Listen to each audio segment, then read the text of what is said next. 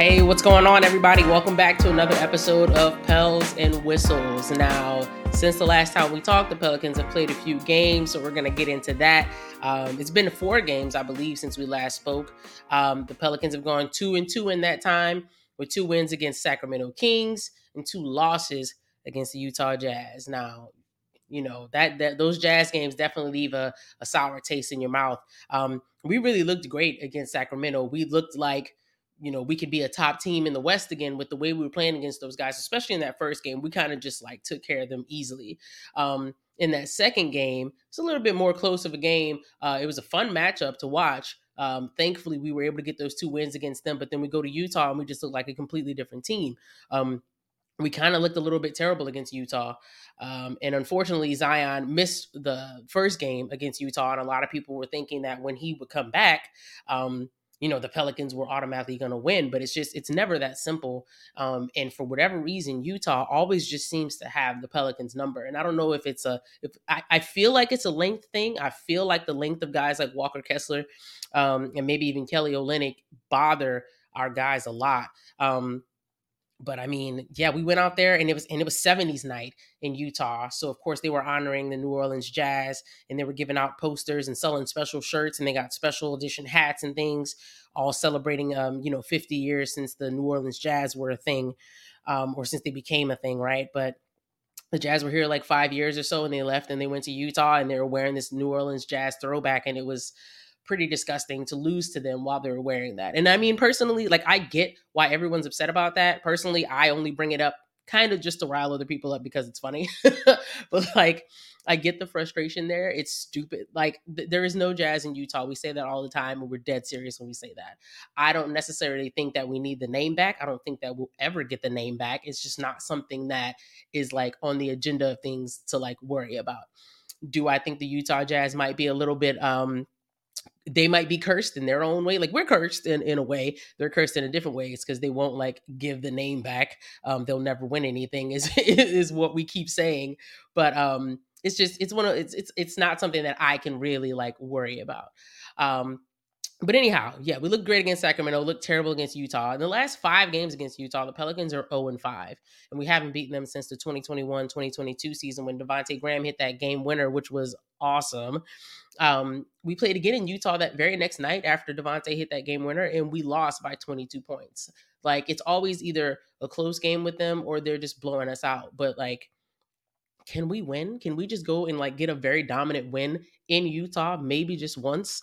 That will be great. I don't think they're a better team than us. And even last year, Utah started off a little bit hot, but I still don't think that they were better than us, and we should have been losing to them. And this year, we went in there. I think they were 4-11 when we went for that first game of this little 2-game series, and so they got their 5th win against us, and then they beat us again 2 days later and get their 6th win against us. And it's like, come on. And also, are we allergic to being over 500? Like, we get a game or 2 games over 500, and then we're like, you know what? Nah, let's just keep it in the middle. Like, can we not do that? Can we like get ourselves together? It's frustrating, but yeah, Devontae Graham hit that game winner. Very next night, we lost by 22 points. Later on in that season, Utah comes into New Orleans and we beat them by like 34 points. Like I don't even. I was reading that and I was like, "There's no way that actually happened." I have no recollection of that happening, but anyhow, what's next up for the Pelicans? Wednesday night versus the Sixers, Friday night versus the Spurs, and then Saturday night versus the Bulls. Now, we know that Zion Williamson has not been playing in back-to-backs, so I would expect to see him on Friday, but I would not expect to see him on Saturday versus the Bulls. I understand why they're resting him on back-to-backs. I go back and forth with if I agree with it or not, but I do respect the fact that they're trying to do something different in terms of figuring out ways to keep Zion on the court long term. Yeah, you don't want to see a 23-year-old resting at any time. It sounds ridiculous, but hamstring injuries especially are tricky. It's and while we have we have Brandon Ingram playing, we have CJ McCollum coming back soon, which we'll get to next. Um, We've got, Herb Jones has been playing exceptionally well, especially since he came back from his injury that he suffered. Um, it's kind of like, we really should be stacking wins, but if we can stay afloat while also resting him, then, whatever, I guess that's fine. But I don't know. I go back and forth. I might wake up tomorrow and be like, no, this is stupid. We should never rest them.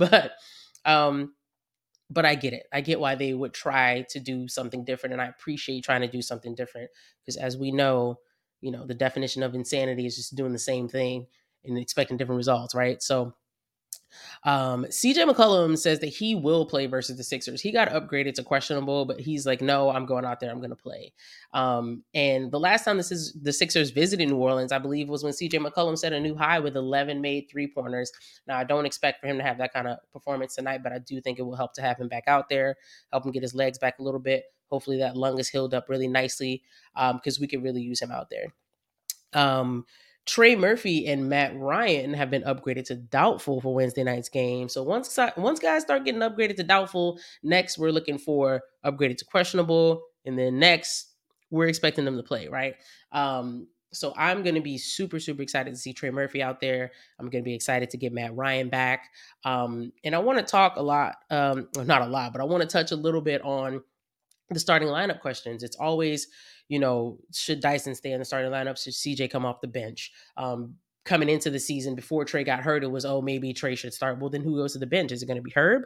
Like, no, I don't think that we need to change the starting lineup at all. I think it needs to be CJ McCollum, Herb Jones, Brandon Ingram, Zion Williamson, Jonas Valanciunas. Keep it that way. It's okay to have really good players coming off the bench, but one of your starters should not be going to the bench. It's like, I don't want to contradict myself, but there's no way CJ McCollum should be coming off the Pelicans bench. Like, that's not what he came here to do. He still hasn't really gotten to do what he came here to do in all this time that he's been here for a year and a half, almost 2 years. So Dyson needs to go back to the bench and we can have him coming off the bench and locking down whoever's in the other team's second unit. And that'll be great. I think that what we've seen from the Pelicans since CJ has been out and since Dyson has been in the starting lineup, I don't think that it's necessarily, all a credit to Dyson. I think a lot of that is Brandon Ingram and Zion Williamson playing better. They had this, team meeting after that game that they lost against Dallas, and they've been playing better since then. So it is okay to have Dyson move back to his spot on the bench, have CJ move to his rightful spot in the starting lineup and just do that the way that we've been doing it with the starting lineup. But I think that also it's more important who's closing games. Like there was years, even back to like the Lonzo days or like the Rondo days. Yeah, that kind of rhymes a little bit. I was like, did I say the name twice or did it just rhyme?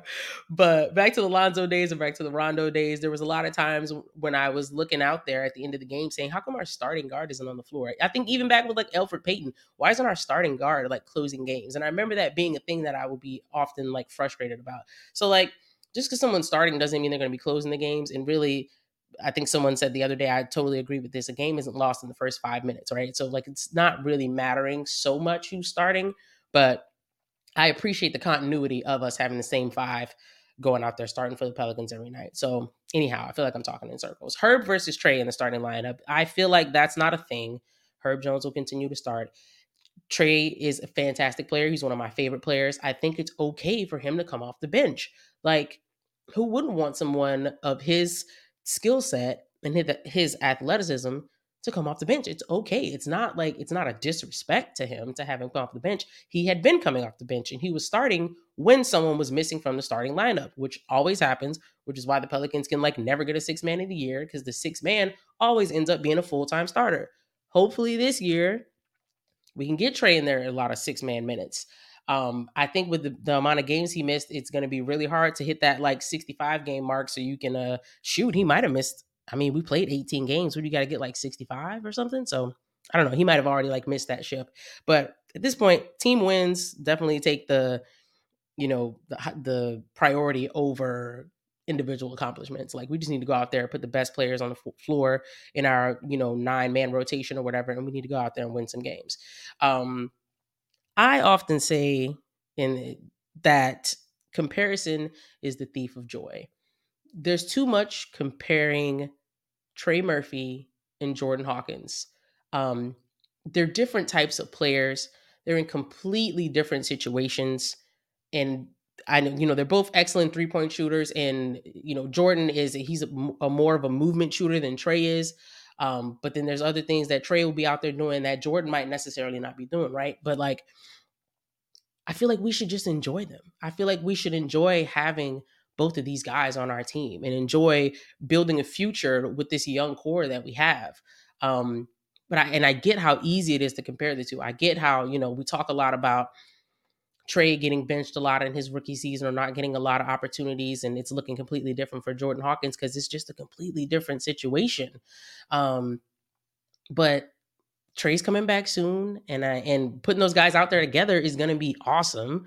Having both of those guys coming off the bench and just completely wrecking everybody's second units. But like, we don't have to continually like compare the two and be like, oh, well, this one does that better, this one does that better. Like, I get it. It's okay to have those conversations, but I think at the end of the day, we shouldn't harp on those differences so much, and we should really, really enjoy having two players of these type in our city and on our team.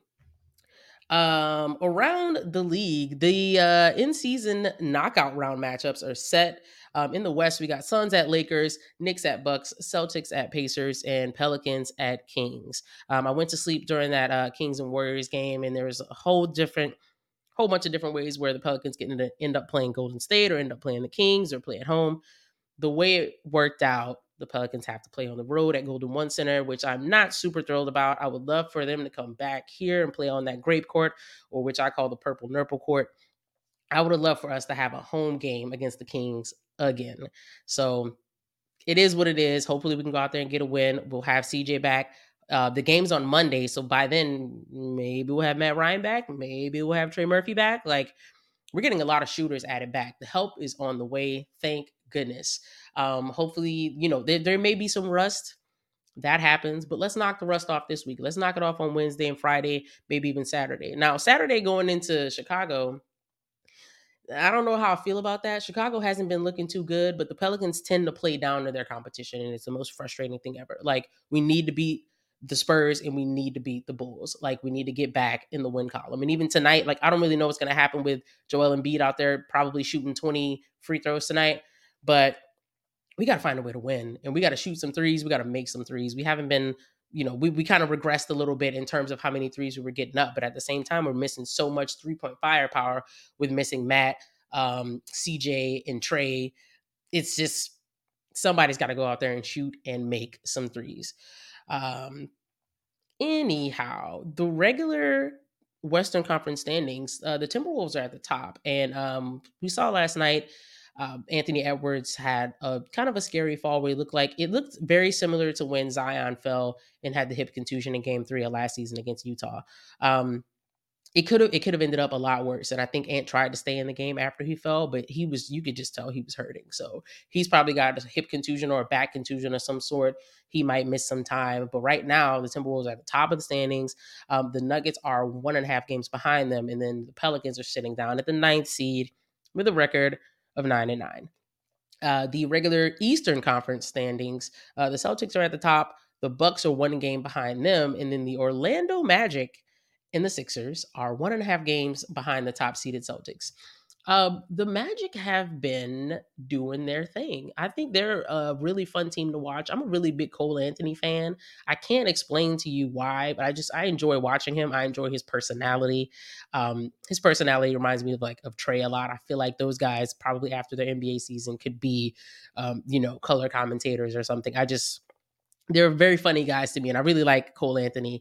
So I'm kind of rooting for the Magic to create some magic in the Eastern Conference this season. So they're looking pretty good so far. But our 10-game breakdown: 18 games into the season, we're 9-9. Games 1 through 10, we're 4-6, and games 11 through 18, we're 5-3. So we have automatically clinched a better second set of games than the first set of 10 games. Hopefully we can finish this set of 10 games above 500 and not like right at 500. Like, I want to be above every 10 games. I want to be at least at 500, but hopefully above every 10 games. So I don't know if the Pelicans can end up being a 50-win team. I don't know. I think they're projected at maybe like 43, something like that. Who knows? But those projections, they don't mean too much. You don't want to put too much stock into it. But that's pretty much all I got for you guys today. If you made it this far into the episode, I appreciate it. I'll be back later when I got something else to talk to you guys about. But until next time, take care of your family, take care of your loved ones. I have been your host, Rel Myers. Thank you for listening to Pels and Whistles, and take care.